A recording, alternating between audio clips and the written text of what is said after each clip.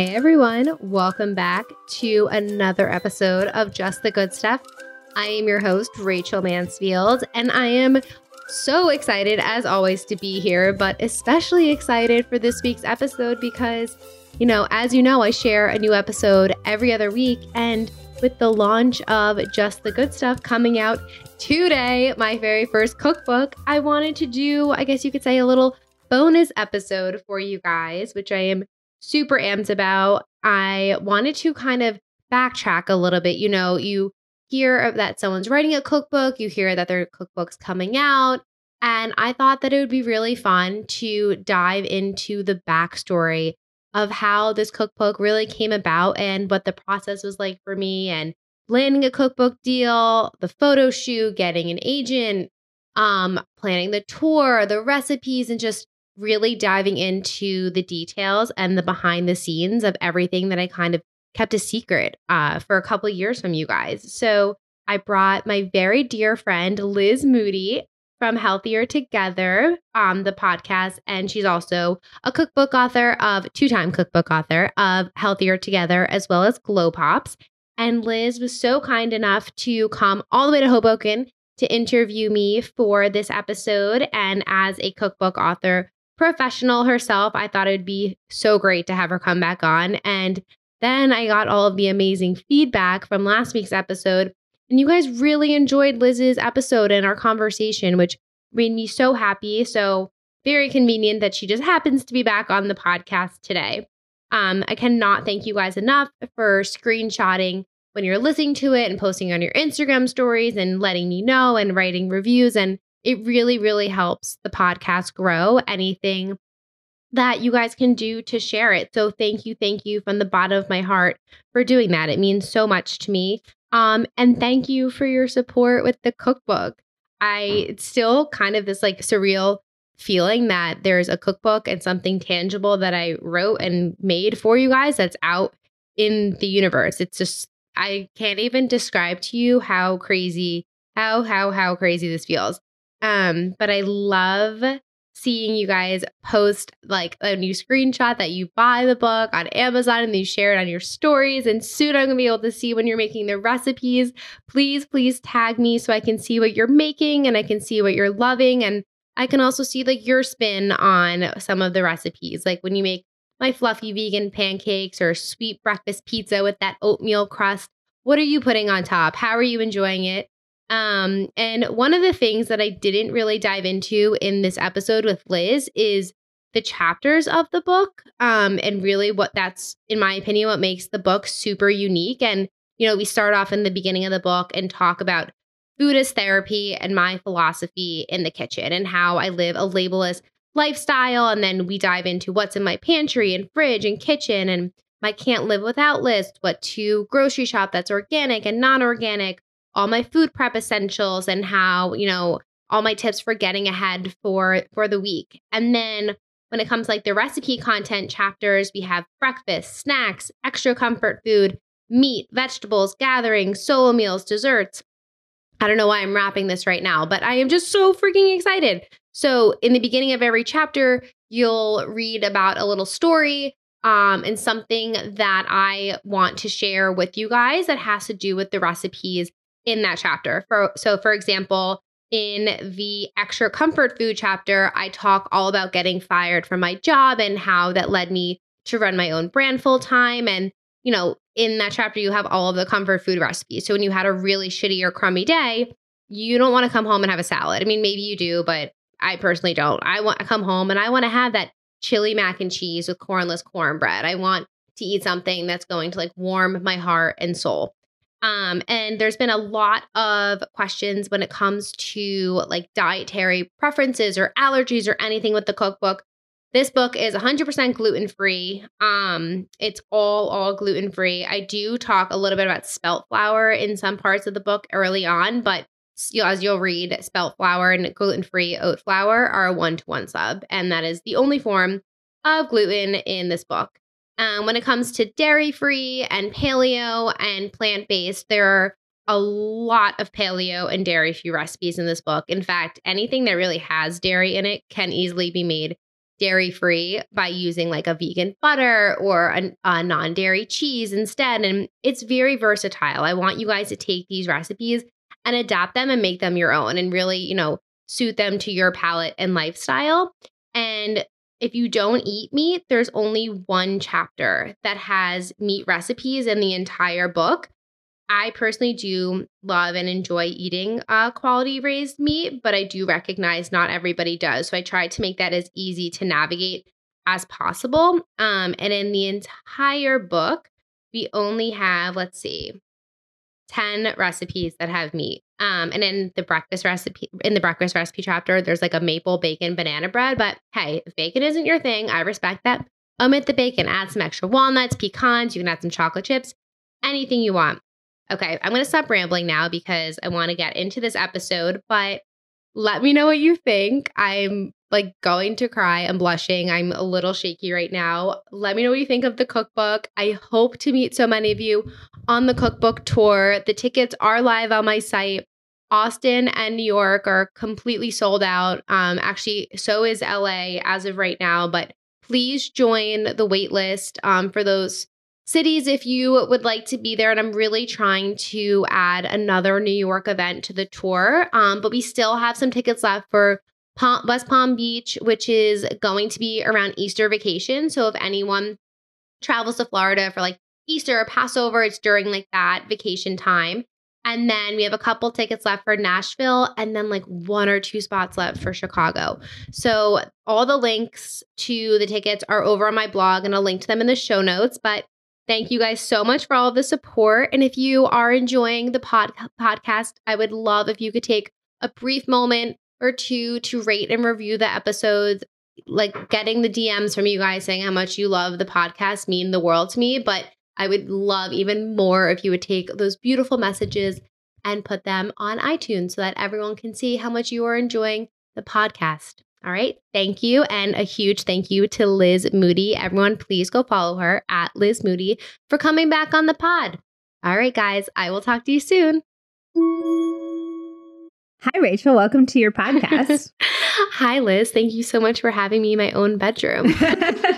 Well, I am so excited to be here. I'm so excited to be interviewing you all about your gorgeous book, which I just got to flip through in my hands for the first time. I got to see a digital I'll give copy. It to you. It's so gorgeous. Are you very proud of it? I'm going to grab, there's another one on my desk. So I'm going to grab it too. So we have both of them. Well, first of all, thank you so much for taking the time to do this. I know you were like very busy especially coming back from all of your California travels and you're seeing your mom later, which we're going warms to see my heart. The Unthinkable Molly Brown, which is like a play now. That is. It's a play. I always, whenever Rachel and I hang out, I tell her about culture.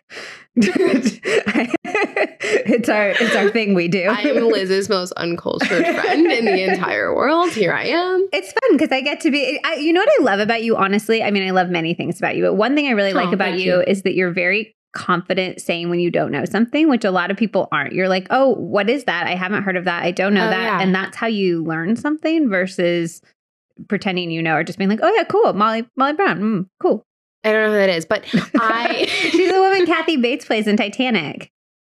Have you seen Titanic? Yes, I've seen Titanic, but I wasn't allowed to see all like the sex and like nudity scenes when I was growing up. So I would go to like my neighbor's house around the corner and watch all the sex scenes. I thought it was like scandalous. Like Titanic porn. Yeah, literally. And like, it's so funny because every time I see a foggy glass like thing and I see a hand, everybody does. Right? Yeah, okay, I think that's like a marker of our generation. I remember there was a time when every time I saw one, I would do it. I'd do the hand myself down it. You're like Leo. Yeah. I know.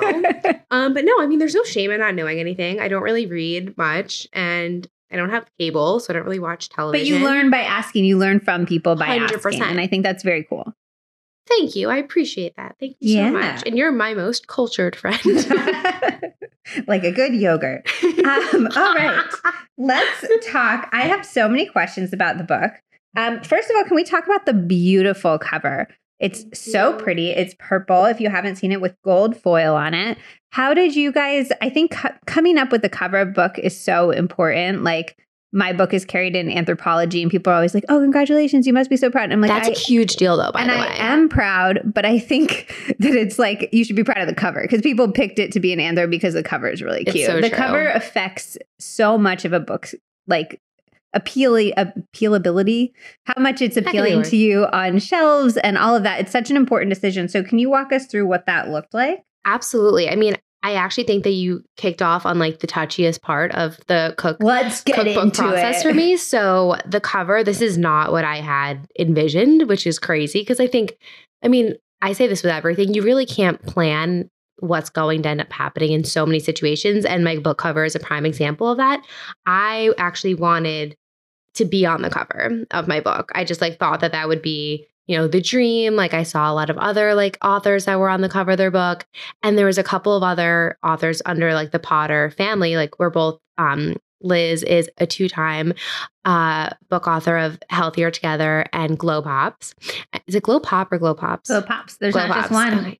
Valid. It's a valid question. That was a really dumb question. But Rachel. To be fair, and maybe because Rachel won't say this herself, Potter is also famous. It's an imprint of Penguin Random House, and it's where many of the celebrity authors are. So you have like Chrissy Teigen, Ina Garten, Trisha Yearwood, basically like really, really famous people. And that's maybe why like people who are famous in Hollywood Vanity Fair party famous, which is why maybe their faces on the cover. Then there's like Liz and Rachel like on the bottom barrel. Like, I guess we could use some more books for the year. Like, let's bring them in. Which no, I really don't.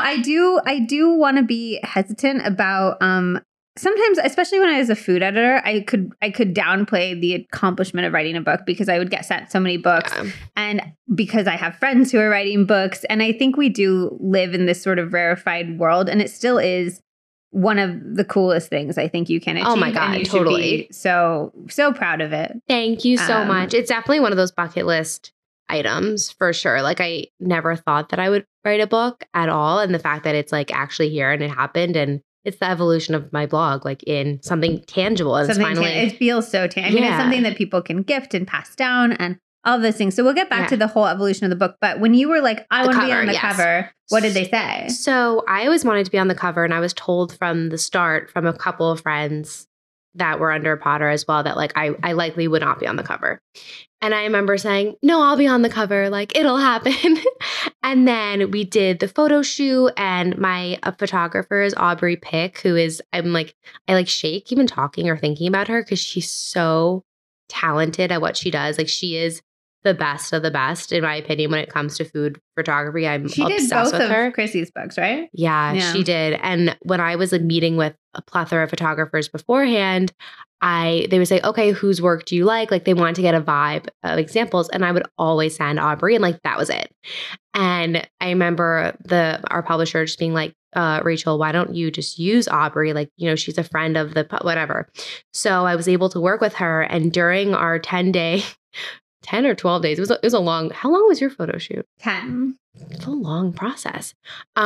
We did like a whole day dedicated to like more lifestyle photos for the cover. So I have all of these photos of me that like are vacant to the side for text. And yeah, so it was definitely on their radar that I wanted to be on the cover. But at the end of the day, I was told it just wasn't going to work out. It wasn't a celebrity profile. To be fair, client. You are huge here on the back. So that's where we met in the middle. I mean, to be totally blunt, I'm like, okay, so people are going to like sit on my face. Like that was how I took being on the back. But are people going to sit on their books? No, but you know how like it's on the back. It's like it's like, okay. So someone's like sitting on me. I don't know.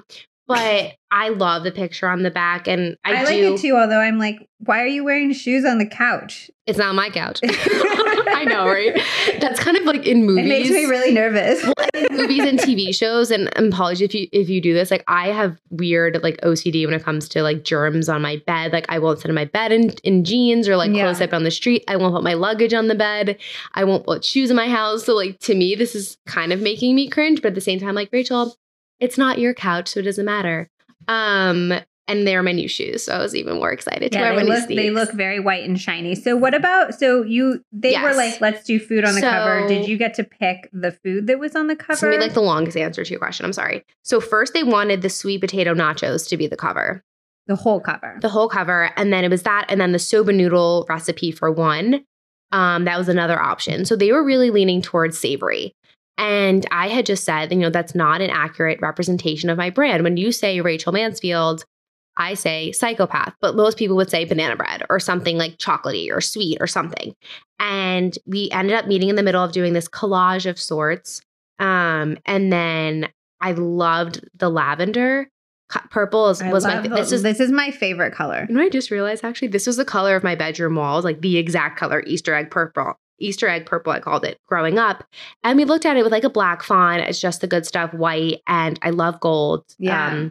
So that's how it came about. And Chloe is my favorite font. My whole site is like now inspired by this book and the color scheme. But yeah, so we did. And I also wanted to show like there is savory, there's some dessert, and there's breakfast. And I do, I learned so much about the publishing world while doing this in the sense that there aren't many breakfast cookbooks. Like there aren't that many cookbooks that have a huge chapter of breakfast recipes or even an entire book dedicated to breakfast. Yeah, I actually didn't include breakfast in my cookbook. I did brunch, but not breakfast. I have the one like ode to the best green smoothie page, but other than that, I'm like, because I don't make very many breakfasts in my life. Like if I'm going to make a special breakfast, I'll do my brunch thing. Girl, but other than that, I'm doing my smoothie. So I'm not going to put something in there that I wouldn't make myself. Yeah. But there's not one smoothie. There's a smoothie bowl recipe in here. This is actually like so funny and so embarrassing. But I co-hosted an event with Kelly LeVeque for her cookbook and over here in New Jersey. And we're standing in Williams-Sonoma and we're making her Fab Four smoothies. And this is like the definition of Rachel being a dumbass. And Kelly says in front of, did I tell you a story? No. Kelly says in front of like everyone's listening to us talk. She goes, we're using the Vitamix. She goes, yeah, you must have like a Vitamix. Like I'm sure there's so many smoothie recipes in your cookbook. And I can't lie. Like fun fact, I don't know how to lie. And I go, no, I actually hate smoothies. And I'm there doing a smoothie demo with Kelly LeVeque, the queen of smoothies. And I say, I hate smoothies. She was like, I love you. You are so honest. I'm like, I know. Why do you hate smoothies? It's a texture thing. Okay. I won't. Same reason why I can't eat plain yogurt. I don't like soup. I can't do plain yogurt. I can also do avocado unless it's in stuff because that's a texture thing. I forgot about that with you. Yeah, because I think it has too much texture, not enough flavor, and it drives me nuts. See, I actually strongly agree with that. And there's a carrot cake smoothie bowl, and it has like cinnamon crunchies, almost like a Cinnamon Toast Crunch type of flavor. On page 68, if anyone has the cookbook in front of them. So that's my only smoothie bowl. And that's really because I do love, I love getting like an acai bowl or a smoothie bowl when we're traveling or wherever when I'm not in my kitchen. And I love this one because it's a little bit more like hearty and like sneaks in vegetables. But no, I don't. I'm not a big smoothie gal in general. So how do you decide? I always wonder this for cookbook authors. How do you decide what is a Rachel Mansfield blog recipe and what is a Rachel Mansfield cookbook recipe? So I took a lot of the staples and like the recipes that I think I'm known for and the most highly trafficked recipes on my blog.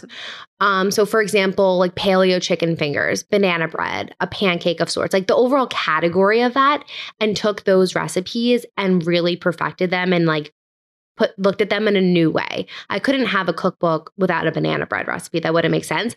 But this recipe isn't on my blog. And same thing with like the coconut flour chicken tenders. And I also wanted to, is actually going to sound a little crazy, but for a while, a lot of the food that I wanted to make was inspired by like either cravings, things I've tried, things I've seen at a bakery. Cravings you actually had or cravings that I have. Okay. Everything in this book is something that like I want. Okay. And that's always been the position I kind of put myself in. But don't you think that your blog food also represents that? Yeah, 100%. So then how, like when you were, because at the same time you were writing this book, how long were you actually developing recipes for it? Over a year. So during that whole time, you were also doing recipes for your blog and your website, right? How many of those do you publish a week? So for 2000, I did this math already. For 2018, 2018, I made 398 recipes. And 100 of those roughly ended up in the book and 298 roughly ended up on the blog. So during that time, how were you like, oh, this is a blog recipe and this is a book recipe? Can I say my intuition? Because I wasn't too calculated about it, if that makes sense. Okay. At all. I just kind of felt like, okay, this is something that would be really great in the book. And like this, I also didn't have the name Just the Good Stuff for so long. So I would just call it like my cookbook or the book. This is something that I'd be like, I'd want to go on my blog. I don't know. I never really thought about that. I think for most things, I really do go off of my gut and it just came to me naturally. I did save some of my absolute favorite things like the sweet potato pierogies and Pop-Tarts and homemade, like the grain-free graham crackers, which we were just talking about, for the book, because those are really special recipes. And they also took so long to perfect that sometimes, you give away so much for free almost on your site that I wanted to save those ones for something a little bit more special. Well, I think that's a really nice thing about cookbooks, the ones you just said. So when I was going through a bunch of cookbooks and trying to sort of figure out what makes a cookbook recipe different than a blog recipe, I think some of the best cookbook recipes are ones where you're actually sort of learning a new technique or learning something new about cooking rather than just like put these ingredients together and make something. So, and I was looking at your sweet potato pierogies. I was like, oh, you cracked like the pie crust situation, which is really, really hard to do a healthy pie crust, Exactly. And those are things that I want to share in here. And they're also, all of these things, in my opinion, are just staples and like things you can keep making over and over again. There's nothing elaborate in this book. There's nothing like like it's simple and basic recipes. I know. I think that's one of the reasons people are going to be obsessed with it. Like that's the number one compliment I get on my book is like the ingredient list is short. And I never thought that would be a thing.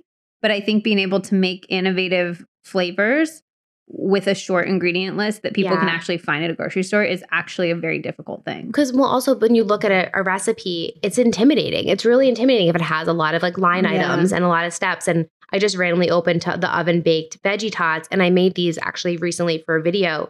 And there's pretty much like 3 key ingredients: the vegetables and coconut flour, and then everything else is an oil or a seasoning. Which is amazing. It's so easy. Yeah. Like that's the ultimate goal. I mean, obviously there's recipes that are more intricate, like the Pop-Tarts. Yeah, they're not as easy to make as like chocolate chip cookies, but they're also like not that intimidating. Anyone can make them. Well, and also I think there's like a time and place for when people want a project recipe. Yeah, exactly. You want to get together on a Sunday afternoon, like put on some tunes, have some wine, do that whole thing. So one of my absolute favorite parts of the cookbook writing process is the photo shoot. And I think that it's sort of this weird, I had no idea what was going to happen in my photo shoot before I went. Can you talk us through what the photo shoot process is like from like mood boards on?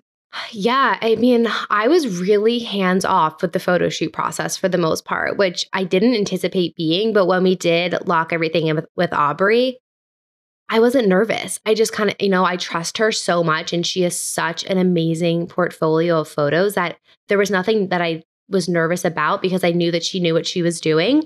I was almost the person who she kept saying like, Rachel, you don't have to come today. You don't have to come today. And I would come to like every single day because I wanted to be there and like I wanted to see what was going on. And I want to make sure that the food like looked how I wanted it to look. But she really made the process like so much more seamless and easy for me. And but even like people don't know like, where is it? And that there's somebody who brings in props and like who are all the people on set and all that. She did everything. She's like the cruise director. Like she brought in, we had a team, I think it was like 8 to 10 people total. Everyone, there's a thank you in the back for like all of everyone's amazing work. But there was prop stylists and food stylists, and then there was their assistants, and it was like an army of people just to photo shoot one book. And it was like mind-boggling to me. I even have like videos still on my phone of the prop styles where it literally looked like an Anthropologie store with all the dishes. Like that they literally just get to the prop stylist's sole job is finding the like forks, spoons, napkins, bowls, plates, cups, and they find the coolest, weirdest the best stuff. And then there's at least on my set, there's a different person who does the backgrounds for everything too. Like the she surfaces, did that too. Which is so interesting. Yeah. I just think that has to be the coolest job. It's a dream job. Just imagine having that collection. No. But everything she used stayed on brand for me in the sense where it was all very light. Like there's only, I think, 1 or 2 photos in the whole book that are darker. And I fought back on those. But, my publisher did say like, you need to have some dark photos. Like the spaghetti squash pizza is against a dark background. And I at first said that's not really like on brand for me, but it's also stunning because the orange like pops against like the dark charcoal. That's an interesting point that you make, that your photos do have such a particular aesthetic. And I feel like this stays true to that, but it also kind of feels like a cookbooky version of it. Takes it up like 1,000 notches. How did you find your aesthetic for photography? We'll go back to the photo shoot in a second. Like me in general? Like for what your photos would look like. You have a signature look, and I think that's cool. Thanks. It's just, I think everyone does, and you don't really realize it until someone else tells you. But I think yours is very strong, and I'm curious if Thank you if there was like certain photos you were doing early on that you're like, oh, I nailed it with that one. I want to sort of do that vibe. Like, how did you come to that? I always loved natural light. I've since day one, I've always photographed everything on like a cloudy day, similar to what we have today. And I still have the same marble slabs since the first day I started this. And I still don't use, like, while I appreciate all these beautiful props and things like this, I don't have much. I have maybe 3 bowls, 4 plates, a couple forks and spoons and different, like, in like a matte black and like gold.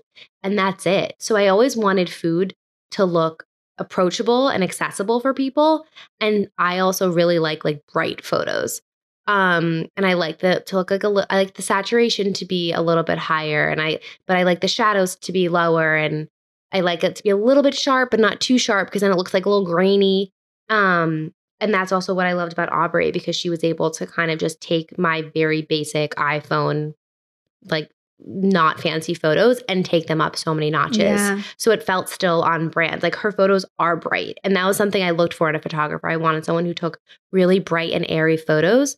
Well, but then it's funny because I'll stalk someone else's feed who's for mostly like lifestyle-ish type of content, and it's like faded and not bright, and I love those pictures, but for me it just doesn't fit my style. Yeah. The like dark and moody, I can't do that either. I think they look really cool, but it's just like, I don't even know how to shoot like that. I feel like you must have to be like a better photographer I kind of think that you do too. Do that situation. Because you really have to like mess with the lighting, and I have one backdrop, like I'm so easy, and then a green plant in the back. So what does a shoot day look like? Like, do you show up to set looking cute already? Are you making the food? So it's so funny you say that, because Aubrey was like, so do you have a wardrobe stylist? And like asked me all, like, someone come and do your makeup. Pay for a wardrobe stylist. I didn't. She's like, you clearly can't do this on your own. That's something I forgot about, because Aubrey actually acted as my wardrobe stylist. Like, that's cool. She is the best. Does she dress human. really well? She just has such cool style. Yeah, she's and she always would, like, well put together. What reads well on camera. That's so interesting. So I brought so much stuff. I literally bought out all of like Madewell and like Aritzia and a few other places. Brought everything, like left the tags on for anything I didn't like wear, because food does end up on like every single item that I wore anyways. And would just like bring it. I had like a thing of hangers, and then she helped me pick everything out. And we kicked off the shoot in Chelsea in a loft that I rented. And it was from like 8 or 9 a.m. till like end of day, like till the natural light wasn't there anymore. And actually I had an appointment to get my hair blown out the morning of my shoot, and the person canceled at 7 a.m. So I frantically ran to Dry Bar to get my hair blown out, because that's like around the corner from my apartment in Hoboken. Then the Uber canceled on me because he didn't want to go into Manhattan from Hoboken. Then, oh my God, I would have been like, my shoot is cursed. Yeah. Then he ran over my foot on the road, and I have arthritis on my feet, so that was like horrible. And I finally get in there, and then she goes, oh, who's doing your makeup? I go, I am. I brought like all my own stuff. Like, I tried to keep things as minimal as possible, because I had all these people, and I'm a first-time author. I'm not like that. I'm not very high maintenance with most things in general. I got my fake eyelashes that I love, got my hair blown out. I like put some concealer on, and I was ready to go. Well, and you look like yourself, which I think is nice. Also nice. 3 months, 15 weeks pregnant during this. Ezra's in here? Ezra's in my belly. Oh my gosh. I was 15 weeks pregnant, because the photo shoot was actually supposed to be in November. And then you pushed it. I remember that. You pushed it up. Yeah, my book agent was actually one of the first people to find out I was pregnant, because I said, hi, I'm pregnant. We have to do this shoot ASAP. Oh my gosh, I forgot about that too. And we had to move everything up, scramble it. Like, Aubrey, this was the only week that Aubrey could do until November. So she's from San Francisco, so she had to come in. And so she put the whole team together. We did the Chelsea loft for 2 days, and that was all mostly lifestyle content. Okay. So all the pictures you see of like Jordan and my mom, and anything that's you see like a kitchen in, we did that there. And then we rented an Airbnb in Hoboken for the other few days, for like the 8 days. And it was like walking distance. Oh, that's nice. From here, which was great. And I had like a lot of my favorite brands send products. So like it's actually their food in the book. And then who makes the food? I think a lot of people don't sort of understand that process. Okay, so what is that? Is that person? So the food stylist, she made everything, and she would have a few assistants with her, because it's a lot of recipes to make. You do. We were doing like 8 a day. Do you know? I'm pretty sure it was around 8 to 10 per day. And they didn't veer off of track, which is crazy. Yeah. They would like switch something, but they would never not get to something, which there was like a whole spreadsheet, like a calendar, looked like it was day camp, it's like crazy. From and 8 also to to 8:30. think about, like, you and I both photograph stuff for our own sites. The idea of doing 10 recipes in a day blows my mind. I do max 2 or 3. Oh no. It's like this morning I did 4 and I have not done 4 recipes since before Ezra. Is it because the weather was so cloudy? You're just like, I gotta get it in there. That, and I'm like so massively behind in some deadlines with like the book tour coming. Because a lot of the content I have to submit for approval, so I want to make sure I have everything. So I was running around like crazy, and then I committed to making one of my readers. Her boyfriend had reached out to me. I like almost like don't want to say this because I don't want this to turn into like a huge thing, but it was so sweet. I couldn't say no. He asked if I wanted to teach a cooking class to her and her friends for her 30th birthday. And I was like, oh my gosh, I would love to do that. But I don't know how to teach a cooking class. I'm flattered. Do you think I can like teach someone how to cook? But I don't have patience, or I don't really know how to orchestrate that. But I'd love to like send her cookies for her birthday. So I'm like running around, getting the containers, getting all the ingredients, and I'm putting them in the mail tomorrow. So sweet. Yeah, I'm excited. Sweet. But then I'm like, oh, maybe I should start a cookie company and like start mailing cookies. And my little sister wants to start a cookie company because I was watching Lucy Fink has like a video where she taste tests all these Christmas cookies she ordered on Etsy. I mean, that's like the dream. And I was like, you can order cookies on Etsy, and then my sister is going to start an Etsy cookie company. Oh my God. Keep me posted on that. That would be so cool. I don't care. I'll eat any type of a cookie. But yeah, the food stylist made everything. And my food stylist was Sid, and she was like this badass with like her apron on all day. And she was like a wizard in what she would do. And I remember we were photographing the like zesty jalapeno meatloaf, and she comes over and just like smudges the ketchup to like make it look so artsy. It's like, where do you come from? Like, I love that like messy, sexy look. I was always like, make it messier, like make it more messy. Really? Yeah, and I'm like, it's too messy. It's too messy. I think it looks like I think maybe because I'm such a messy eater that I'm like, I want it to look like I ate it. Yeah, it's like really, someone's been diving into it. Really crazy. So what is Just the Good Stuff? What does that mean? What is the good stuff? That Just the Good Stuff means that my editor and her team, I think it was my editor and someone else at Random House, thought of the title. My book was untitled until late summer. It would just we didn't know. So the whole time I'm writing this book, no idea what it was called. And at first it was going to be like real food for real life. And then I felt way less catchy. Yeah. But I'm not catchy like that. Like, but I can't think of it. Stuff is so catchy. Oh, they nailed it. Like I can't take credit for that at all because I did not think of it. But as soon as she said it, I was like, F yeah, like that's it. Like let's run with it. I feel like the term real food can be overdone, and it's like been beaten and murdered and killed over and over again. What do you feel like your food is? Like it says on the cover that it's gluten-free, paleo-friendly, and without refined sugar. Would you say that those sort of define your food rules, or what are your food rules? I don't have food rules. I just want to eat food that's made with simple ingredients that's going to fuel me instead of just making me feel blah. So that's focusing on ingredients like almond flour and coconut flour and oat flour as opposed to regular flour. But I'm also not going to say no to like trying a real cookie and like going to the pizza place that's literally across the street from my apartment. I think when it comes to like cooking in my own kitchen, I want to fuel my body as best as I can. So that means like avocado oil as opposed to like canola oil or vegetable oil. And I love dessert. So like I don't want to cook with cane sugar. I want to cook with or bake with coconut sugar and maple syrup and honey. And I just think that, you only get one body, and I want to like treat mine as best as I could. But I also want to like enjoy the flavors. And if I do want to eat things like Pop-Tarts and cookies and brownies often and not as just like a rare treat, I want to be able to do that. And that's what these recipes are for. I was actually in bar class yesterday morning, and this girl next to me was like telling someone that she's like so happy that she's like down 2 sizes like for her dress. And in my head, it's like, I haven't felt that way in so long. And like, I understand when people like look at someone, they could like assume like, oh, if they're thin, like they clearly like never think like that. But everyone has a time in their lives when they think like that. And it's just, I don't want someone to feel like they have to deprive themselves to like look a certain way. And that's what these recipes are for. So they're for anyone who just wants to eat real food that tastes good and like makes them feel good. They did want it to be more of like a labeled book. So just like the gluten-free book, like Just the Good Stuff is gluten-free. but I'm not gluten-free. So it's not an accurate representation of like my personal. But everything in the brand. book is. Pretty much. Yeah. And if it's not, it's so easy to make it gluten-free. Because if I use like spelt flour is a 1-to-1 sub with oat flour. So it's simple. But there is plant-based recipes. There's the entire there's all the meat recipes are in one chapter. So that way, if you don't eat meat, it's super easy to navigate around the book.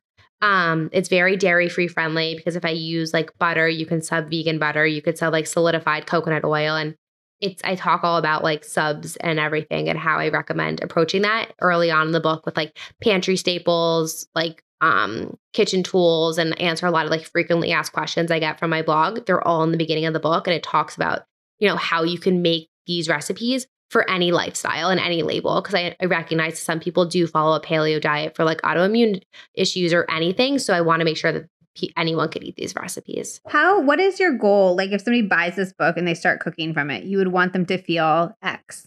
Satisfied, and that they're like never depriving themselves, but they're eating food that they like want to eat. Did you feel like a difference in your health when you started sort of mostly eating the way that's in this book? No, not like in my health. I've never, knock on wood, felt not healthy. Like I've only like mentally been unhealthy in the sense where like in college, like either overeating Domino's and cheesy cheese sticks and like Domino's was my hangover order. Well, that was my stoner order at 3:00 in the morning where I would like watch the thing on my laptop. Oh my God. And they had like different skins. You could like have it in different themes. Do you remember that? No, that I don't. I was probably too stoned to remember. Oh my God.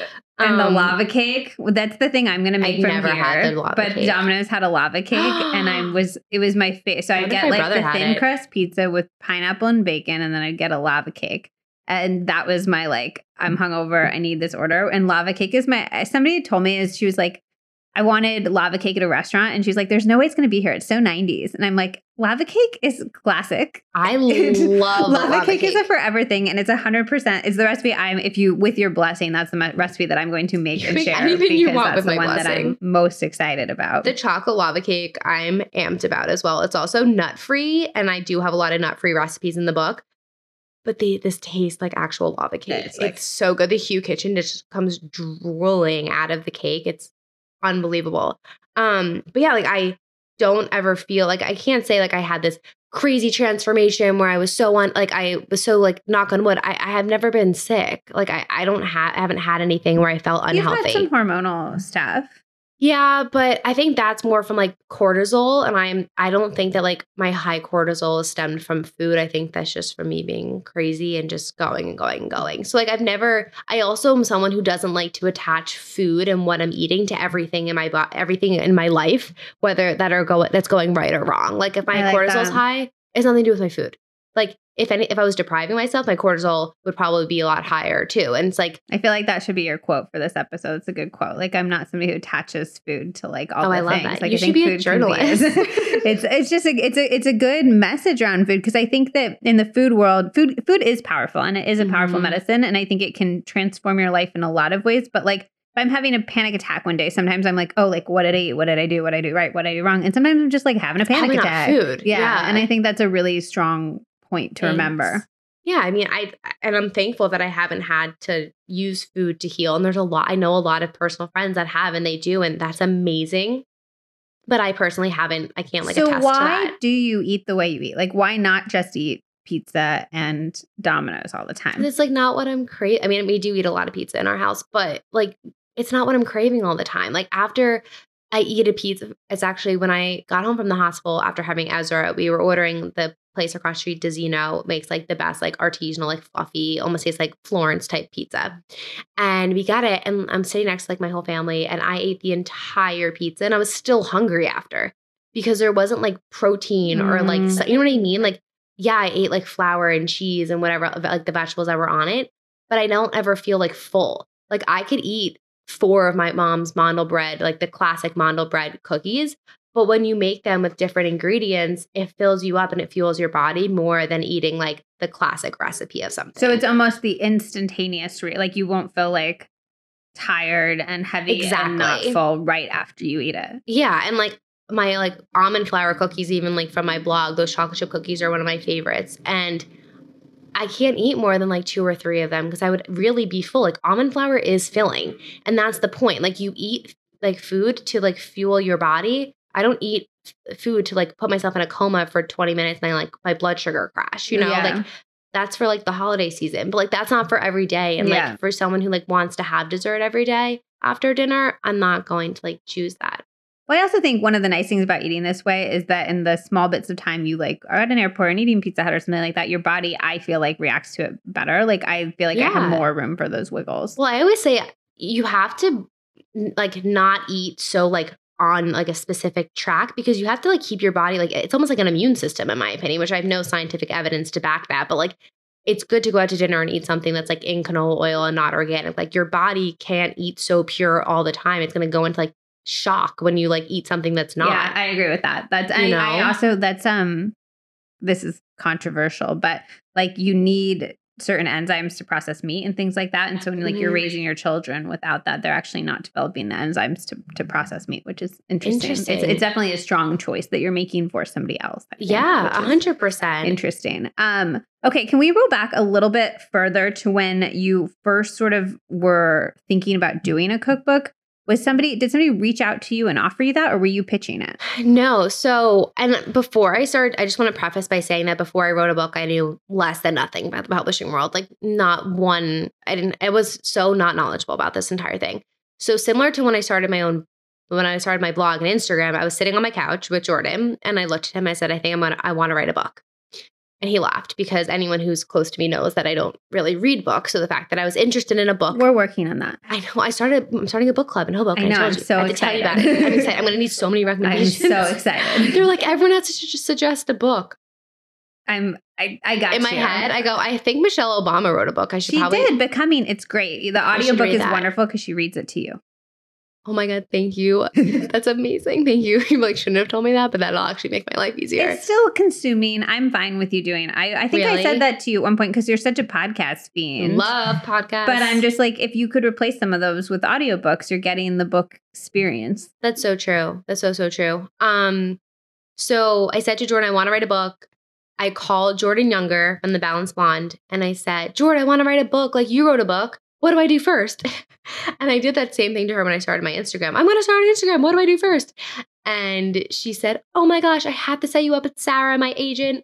So she immediately, like, she's like the kindest soul, Jordan. Like, she's like this like angel from above. Like most friends would be like, oh, I don't want her writing a book. Like that's like competing against me or something. They wouldn't. Some people not friends you want to exactly. Have. But that's you know that people are like genuine nice people when they want to help you and like they want to be there for you. That just means that you're a good person who surrounded yourself with like-minded good people. Well, I mean, I set my agent up with one of my friends too. Like I want people to like do well. But you know, not everyone does. The world, you just don't know these days. And so Jordan sets me up with Sarah. I tell her I want to write a book. And I didn't want it to be a cookbook. I wanted it to be a book. I don't even remember what the heck I wanted it to be about because I have nothing to say. Like, what kind of 26-year-old wants to write a memoir? I wrote a memoir when I was 21. But did you have it published? No. Exactly. Like, Sarah basically hung up the phone on me and said, Rachel, when people say your name, they think of food. You need to put a proposal together for a book. So, a cookbook. A cookbook, yeah, sorry. So Sarah signed with me immediately, which I then learned it's actually hard to have a literary agent that signs with you for like without really knowing you. We never even like met in person. Like it was so easy. Well, also just to clarify it for anybody listening, it's sort of like a funnel, the whole book publishing process. And the literary agent is really that first sieve to catch people. So they'll get hundreds and hundreds of submissions and proposals and people who want to work with them. And their job is to narrow that down to just the best of the best. Yeah. And then they basically are using their relationship with publishers to pitch that best of the best to different editors. And if they're pitching stuff that isn't good, they are chipping away at that relationship. So their job is essentially to weed through hundreds and hundreds of people and find the really, really good ones. Yeah, which I had no idea that was even happening. And I also didn't realize that you can't publish a book really without an agent. So I signed with Sarah. I put together a proposal. Like we go back and forth for a couple of months. It was over the holiday season. This was like it started in like late summer. And then by the holiday season, we had the proposal ready to go. And can I ask how big your Instagram following was around that time? Do you remember? Ooh. Maybe around 200. Okay. 200,000, I want to say. I would have to like look, but it definitely, yeah, it had to be around there. Because I was living in Battery Park, I think. Okay. And so we put together a proposal where she goes, okay, next steps are I send this to like everyone I know in the publishing world, like different houses. And then we have like this big like week of meetings and we like go from meeting to meeting. And to me, that sounded like super scary because I don't even know how to like get in like an elevator anymore. Like I'm so not into like the corporate world. So I'm like, okay, like sounds good. Like no big deal. So we have 2 full days of meetings. And luckily, like we live in the Manhattan area. So it's not like I had to travel far to like go at basically every publishing house is in New York. So our first meeting was at Penguin Random House. And it was with Clarkson Potter. And then after that, I had a meeting with someone else at Penguin Random House. Like another like publishing imprint. You know, I totally know the terms now. I'm so proud of myself. And so I met with Potter first. We like go upstairs, like got my hair done that morning. I like actually wore a really old shirt, but like it hadn't worn in so long, it like felt new. So I go in there like feeling really good. And Sarah, who is Sarah and Anna are my 2 book agents. And Anna, I believe like something happened with her family. So she wasn't able to go. Yeah. So she had a death in the family, one of my agents. Yeah, like the day before. So she had to like fly across the country, whatever, go home. So but Sarah's like a hype man. Like she's the person you like want next to you when you're like about to do something because she like really hypes you up. So we go into every meeting and sitting across from me was my potential editor, like the PR team, and I think someone else, but I honestly blacked out at this point. And we're like, I'm in there for about an hour. It's going really well. And they just ask you a bunch of questions about you and your brand and like why you want to write a book and what you've accomplished. Really, like, who do you know? Like, because you're basically in the meeting to prove to them you can sell books. Well, and vice versa, because they know you're taking meetings with other publishers. So they're trying to prove to you that they're like the best. See, now I didn't think of it like that because I was so nervous because I know nothing about the publishing world. So I'm like, I need to really impress these people. I didn't view it as in like they need me as much as I need them. Yeah. I viewed it as in I need them and like they don't even need me. Yeah. And which is weird because I'm usually like pretty confident in most situations. But I mean, it's so out of your comfort zone. So out of my comfort zone. So we were there for an hour and I thought it like went well, but again, I have no idea what to compare it to.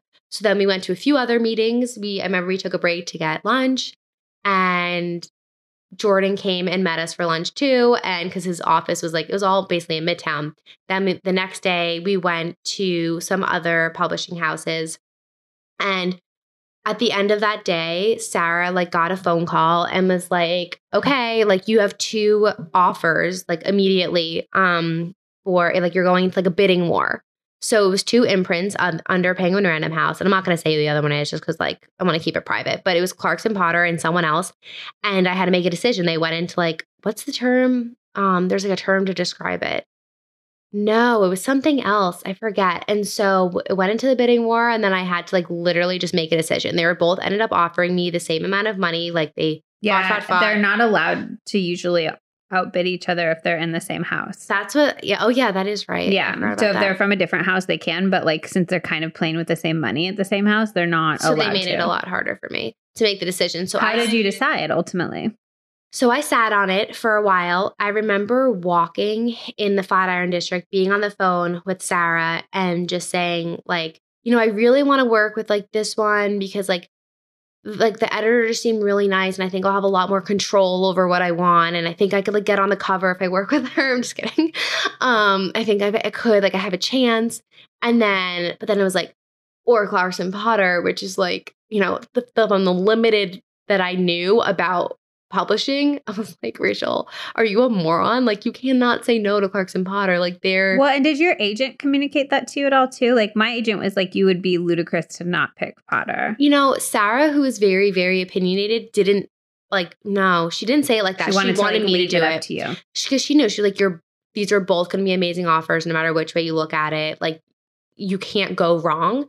So I ended up going with Clarkson Potter. And I also was like, oh my God, Chrissy Teigen, like that's like a cool person to like have my book next to, which sounds like superficial and silly, but like we all love Chrissy Teigen. No, I was like, can you guys just send me my book so that she can blurb it? And they were like, literally every single author we have. I tried so hard. I tried so hard. Yeah. And they wouldn't even reach out. Like I tried to reach out. I'm sure every single person tries to do it. You know, it's like maybe one day I'll meet you. She'll find it. I think this is very much up her alley. I don't know. We'll see. I mean, my dream would be to do like a collaboration with her because I feel like she makes this like overly gluttonous food. And I just think I could like healthify it a little bit. Yeah, let's put that out there in the universe. Right? I'm putting it out there. And I'm also like trying to hire someone. So I'm putting that in the universe too. Hiring somebody for what? Oh my God, my business. It's time. Really? Yeah. That's a big decision for you. It is. I know. Full time? No, part time. I can't get benefits. No.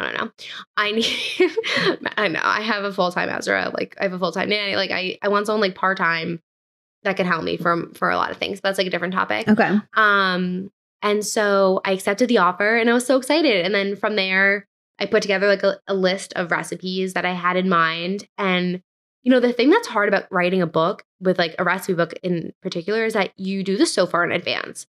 So it was hard to create recipes that were always going to be relevant. Like, how did I know that like someone was going to want to make chocolate chip sweet potato waffles this year? And yeah, or like if you put like avocado toast in, it's just like, well, that was a thing at one point and then is it a thing later? Yeah. But that's what I love about the book is that it's not, there's no trendy recipes. I think the trendiest I got was like making cauliflower rice sushi rolls. Like that was it. How is that trendy? Because cauliflower, you know how cauliflower is a trend? It's like in everything. People are putting their smoothies. I think cauliflower is going to be a classic though, because it is so versatile. Well, that's why in that recipe, it's not like I put it like in my oatmeal or like in my, you know what I mean? Yeah, I think that's a great one. Everything is something like you can make for forever.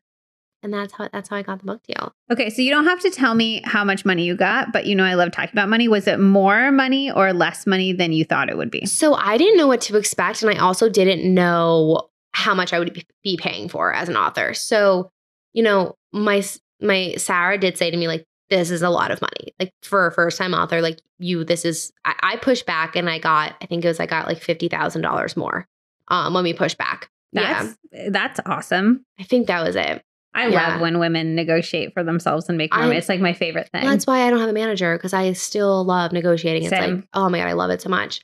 That's something we're going to talk about in a second too. Your business side, which I think is really interesting. But like you had no idea how much in advance was even supposed to be. And then can you talk about what comes out of that advance? Because I think people don't understand that as well. Everything. Like my firstborn child basically came out of that. So they give you an advance. So say, you know, you pay for the photographer, the food stylist, like everything that had to do with the photo shoot, like the food, my water bottle that day, Aubrey's water bottle that day. Like you pay for everything. Catering, like for lunch on set. Oh my God. And they like did not skimp on like the options. They never do. Yeah. Which like I wouldn't either, but still. You pay for everything. And then I had to pay for a recipe tester. So I made all the recipes, sent it to this gem of a human, Danielle, who she made all the recipes again. So I pay for that, pay for her time, pay for all of her groceries. My book tour. Yeah, a lot of people are like, oh, you're an author, they send you on book tour, but like that's not in fact the case at all. They don't even organize. Nothing, which my friend that just wrote a book told me that her publisher actually paid for 6 of the stops for her book tour. And I'm like, I've never heard of that. Good to know for next time, if there is next time that's going really around. Interesting. Yeah. But I also I liked being in charge of my book tour. I like saying she's in charge of it, but they just give her money for it. Yeah. That's so nice. She they pay for her hotel, her accommodation, and next week, by the time this aired, it'll be past, but I'm going on the Today Show. And I didn't tell you. Congratulations. Thanks. Oh my God, that's so, has it shot? No, it's going to be live. It's live. Yeah, it's always live. That's so exciting. February 19th. Oh my God. And like they're sending a car. And I was shocked because like everything thus far is like come out of my pocket. Yeah. So, you know, you pay for everything, for lack of a better term, or lack of a better way to describe it. Like your advance pays for most of like the only thing it doesn't pay for is like the manufacturing of the book and like getting the book into stores. Like the publisher takes care of that. And why go on a book tour if you have to pay for it? So I wanted to go on a tour before I was even writing this book. I wanted to go across the country and just like meet everyone in person and like give hugs and just like hang out. And at first it was going to be like a pampering type of events. Like this is before the book. Like I had this whole thing in my head. And then when I signed the book deal, I go, great, now I'll just do it as a book tour. So I tried to kind of navigate it in a way where I'm going to LA during like Expo West, where I would probably be there already. Siete is in Austin and I was going to go visit them. So I'm going to go do it when I'm there already. My parents live in Florida. So I'm going there around Passover and Easter. So I tried to make it too when I'm like going to be in places.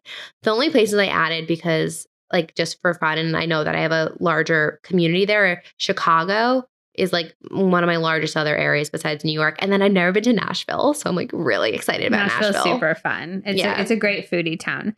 Do you think, so a lot of people maybe having a cookbook is like a bucket list item for them. Yes. What would you tell them to do if they were like, this is my dream someday? Do it. I mean, the only way you're going to learn if you like something or if you don't like something is to actually do it yourself. But do you recommend they need to build their brand first? Do you think that was really important? Like actually in the steps of it. Okay. So I don't think, and this is me just being very blunt, I don't think that if I didn't have my Instagram or blog, I wouldn't have gotten a cookbook deal. There's no way. Because a publisher looks for one thing. Sales. They want to sell books. That is what is there. That's what keeps them in business. That's their bread and butter. So if I went to them with like no Instagram account, basically no culinary experience, because I'm not a chef. Like I make everything. I'm out of my own kitchen, never went to culinary school. Why would they give me a cookbook deal? They don't even know if people are going to buy books. You know, my pre-orders are coming from my readers. Like they're not coming from like, my mom and dad and my grandparents all bought one and friends, but they're coming from my community. So if someone wants to write a book, I would definitely say to like grow a brand or make sure you have a platform of sorts. It doesn't have to be Instagram. Like, for example, if you're like a chef at a restaurant or you're a baker at a local bakery, like there's always ways to kind of like get crafty with it, but there has to be like a hook of sorts for the publisher. Do you think it's too late to grow a brand like yours now on Instagram? Do you think that time has passed? Yeah, I do. Really? Yeah. I'm cynical. It's a bold take. I know. Can you explain? Totally. I mean, that's just my intuition. Like I was saying before, my gut and my intuition tells me everything. I could sit here and be like, just start it. Like, who cares? Like, whatever. But why? I don't want to set someone up to be discouraged. Like, you can grow an account. I think it's a lot harder now than it was. Just because it's so saturated?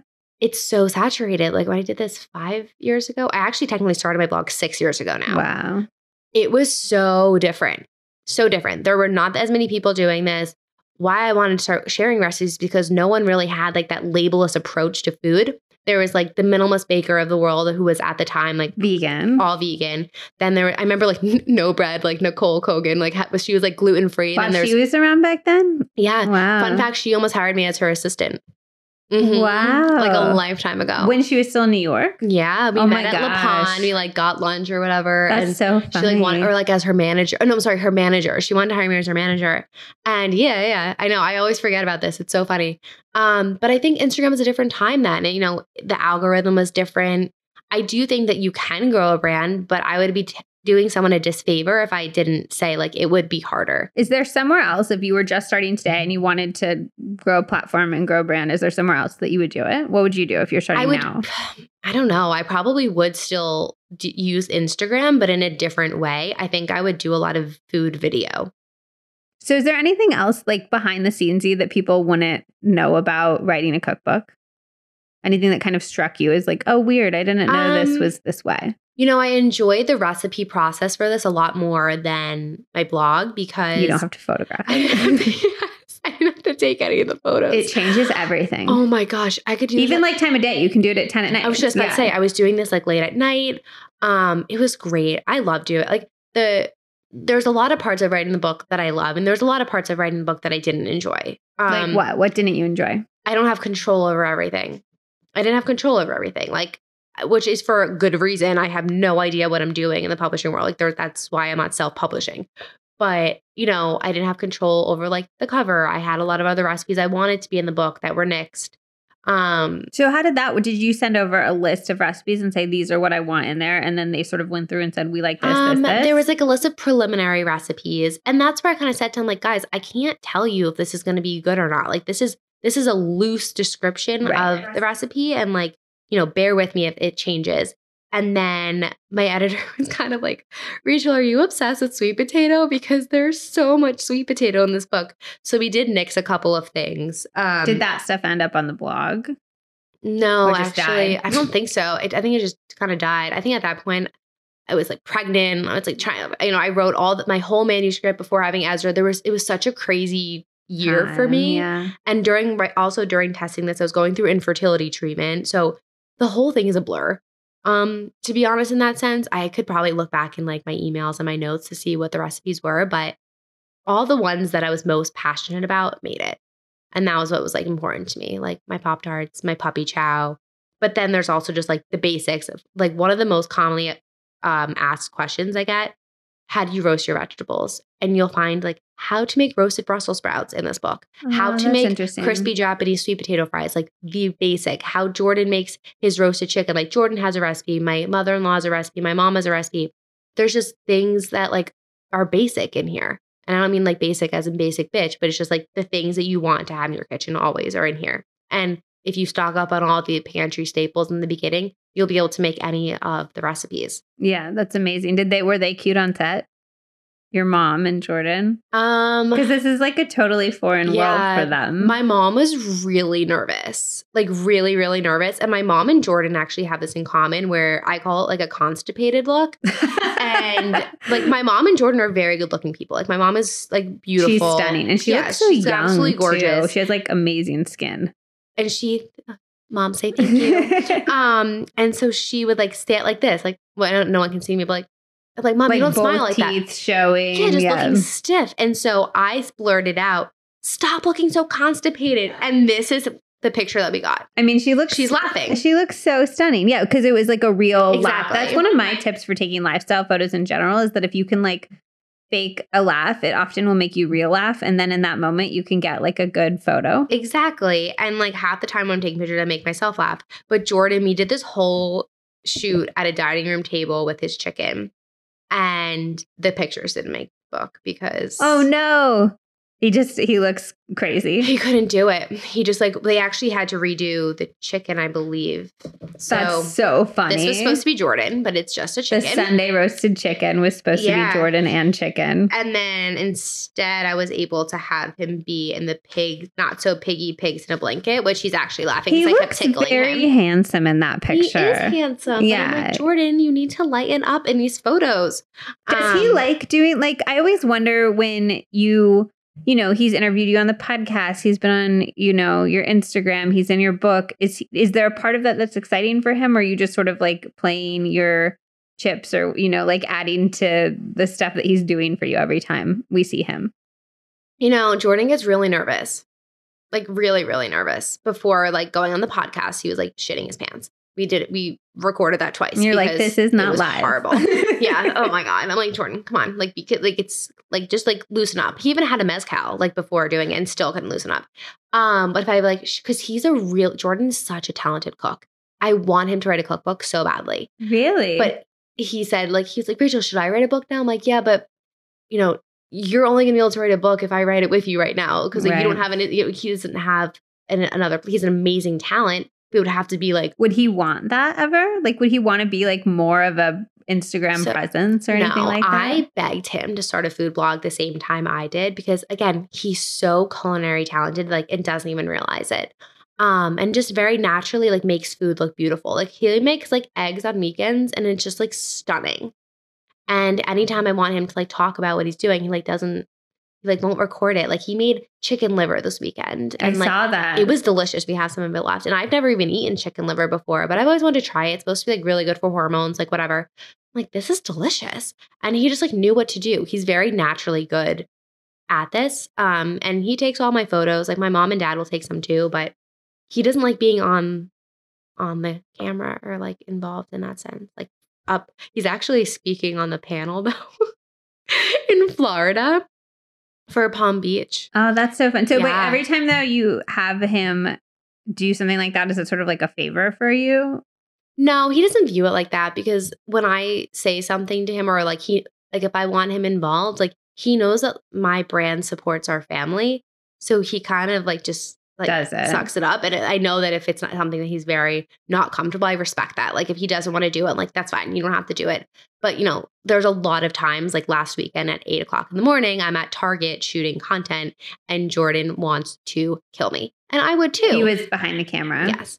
But I needed his help. Like this is why I needed a part-time assistant. But like I needed his help to take a picture because like I'm not going to bring a tripod into Target. Right. And I wanted it at 8:00 in the morning so there weren't so many people around and it was easier to navigate. Also, Target is very crowded at 8:00 in the morning, if anyone's wondering, in Jersey City. And you could tell he's like losing it. And he does sometimes. But I said to him, like, Jordan, like this post like helps our family. Right. So like get over it. Like for lack of like, I'm just not that kind about it. I'm like, I don't care. Like you'll be fine. There are so many different components to it. So that was something I wanted to touch on briefly, is that something I didn't know about you before I met you in person was what a savvy business lady you are. Yeah, I think thank you. Everybody knows that you're good with recipes and you're really good with like making very decadent treats, really healthy. But I didn't realize how good you are with the brand side and the negotiation, and also having like an overall vision for your business and how you view your business. So 2 questions. 1, where do you think that comes from? And then 2, where do you see your business going from this cookbook coming out onwards? I do think that my brain has always been like this. Like a lot of things come naturally to me, like knowing your self-worth and knowing your value. And I have a strong personality. I've had a strong personality since I was a little girl. Like that's not something that's like new or something that came about overnight. But I do strongly believe, and like I've said this before, it like pains me every time I say it, but the job that I was fired from before doing this full time, and if anyone's wondering like, or doesn't know what that means, like, there's a whole episode about it. I think it's episode 4 with Jordan. And I talk all about it, but I learned everything from that CEO and founder of the company because of how to run a business, and how to operate and like all of the ins and outs on like that mindset. And that really trained me for like what I am doing today. And I do think that, you know, people who graduate college and they don't ever have like a desk job or don't ever sit in an office, I do think that they're doing themselves a disfavor. And I openly say that all the time. Yeah, I think that there's this tendency now, and I do think being your own boss is wonderful. In due time. Yeah, but I do think you can learn so much, even like inside a company. Like if you want to have a startup, go work at a startup. If you want to have your own media business, which is what I consider Instagram and stuff like that to be, it's modern media, go work in a media business and you'll learn, you know, how to do sponsored posts 100%. And how to create content that has value to people and how to do an editorial calendar and all these things. And I just think it's sort of silly to be like, I already know all of that. You know, why would you? Yeah. No, it's true. And you know, there's a lot of times that people will like direct message me and say like, hey, are you hiring? And I'm flattered. And it's so kind that someone took the time to do that. But at the same time, like, so help me God, if someone thinks they're going to get a job by direct messaging someone on Instagram, like, what is society doing? Like, or like people will be like, I'm just like, if you're going to reach out to me for a job, tell me how you can bring value to me. Don't ask me what I need. Like, that's not up to me to say. Tell me how you can add value to my life. Totally. And it's scary. It's scary bringing someone into your business that you've been running by yourself for so long. And, you know, but I think that when someone's graduating school, I do recommend getting a job for a few years before working for yourself or starting your own thing. Like if you don't, like, this is just my unsolicited advice, but I do think that that's the best thing because that's how I learned how to run my own business. I also think that there's value. I think you sort of were forced to jump in the deep end. But I think there's value too to being able to build your business slower. Like for me, I was able to just put out the content I want and work with the brands that I want because I had money coming in from my full-time job. And I think that that's not having to like sell yourself out right away just so you can support yourself. I think it's really nice too. No, totally. So where do you see your business going? What's like 5-year plan? I have no idea. I really don't. And like, if you, like I said, like said earlier that every time I've had an idea, it comes the night before and then I just do it. When I wanted to start my own blog, I said it the night before. The next day, I'm like creating a WordPress site. I wanted to write a book. The next day, I'm talking to Sarah. I wanted to start a podcast. The next day, I was talking to you.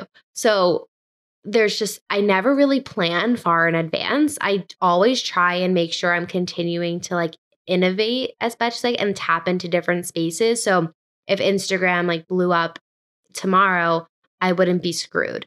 I would like have other things going instead of just like one platform. So, you know, I just did the huge rebrand of my site. I have the podcast. I have the book. Like the book's never going anywhere, which is great. Will there be a book number 2? It depends how sales do of book number 1. I don't know. I was actually last week, my book agent was like, okay, Rachel, time to start thinking about book number 2. Like the book number 1 didn't even come out yet. Like I need to have like baby number 2 before book number 2. Like what? Is that a 2020 thing? Oh my God. I don't know. I have to get my hormones back on track, but we'll see. I hope that my brand continues to grow, but I don't ever set expectations for myself. I like to keep dabbling in new things, but I don't know. Interesting. I know. I think you're gonna move into the product space. That's my prediction. Really? Yeah. I think it's just so clear. Like your podcast, you do such a good job of interviewing all these amazing founders. You have such strong relationships with these brands, and you think in that way, in a really strong way. So that feels like such a natural next step. Thank you. That would be amazing to do, but I wouldn't do it by myself. I would have to do it with a brand. Yeah, I think something like that. I think we should see I've spoken to a lot of brands about doing it. I mean, the thing is like people, there's only so much they could see on Instagram. Like there's so much behind the scenes and so many conversations that like no one ever knows happen, but it has to be with the right fit. That's been the hard part. Yeah, I think I'm just gonna put out there in the universe. I think this could be the year for that for you. Oh my God. Yeah. Thank you. Like the right fit, the perfect product. I think it'll be cool. Oh my God, you're the best. Thank you so much. Well, I think this was so lovely. I am so excited about this book. I can't wait to get my copy and cook everything from it. Maybe I'll come to Brooklyn and cook it with you. Liz has generously come to my apartment 4 times now. We should do an episode of HTTV. I always make Zach be my guest star when I cook for my friends' cookbooks, but I'll just like make you come and cook with me. Oh my God, I would love that. We'll make lava cake. Oh my God, can we though? And I'll lock my cat in her room. If you will, then sure. I'm going to Brooklyn tomorrow for a video shoot, and I almost said to you, like, should we just like film this tomorrow? But it's like a long hour, and I go, no, she's not gonna hide the cat because she's gonna cry when we're doing the podcast. I asked this already. I have a phobia of cats. If anyone's she's not wondering. Allergic, she just is afraid of them. I should just start telling people I'm allergic. Then I'll stop being harassed. That's weird. Cats are scary. Cats are very scary, and Rachel Mansfield's new cookbook, Just the Good Stuff, is very beautiful, cool, inspiring, delicious. All of the things just like you. Liz, thank you so much for coming and doing this. Yeah.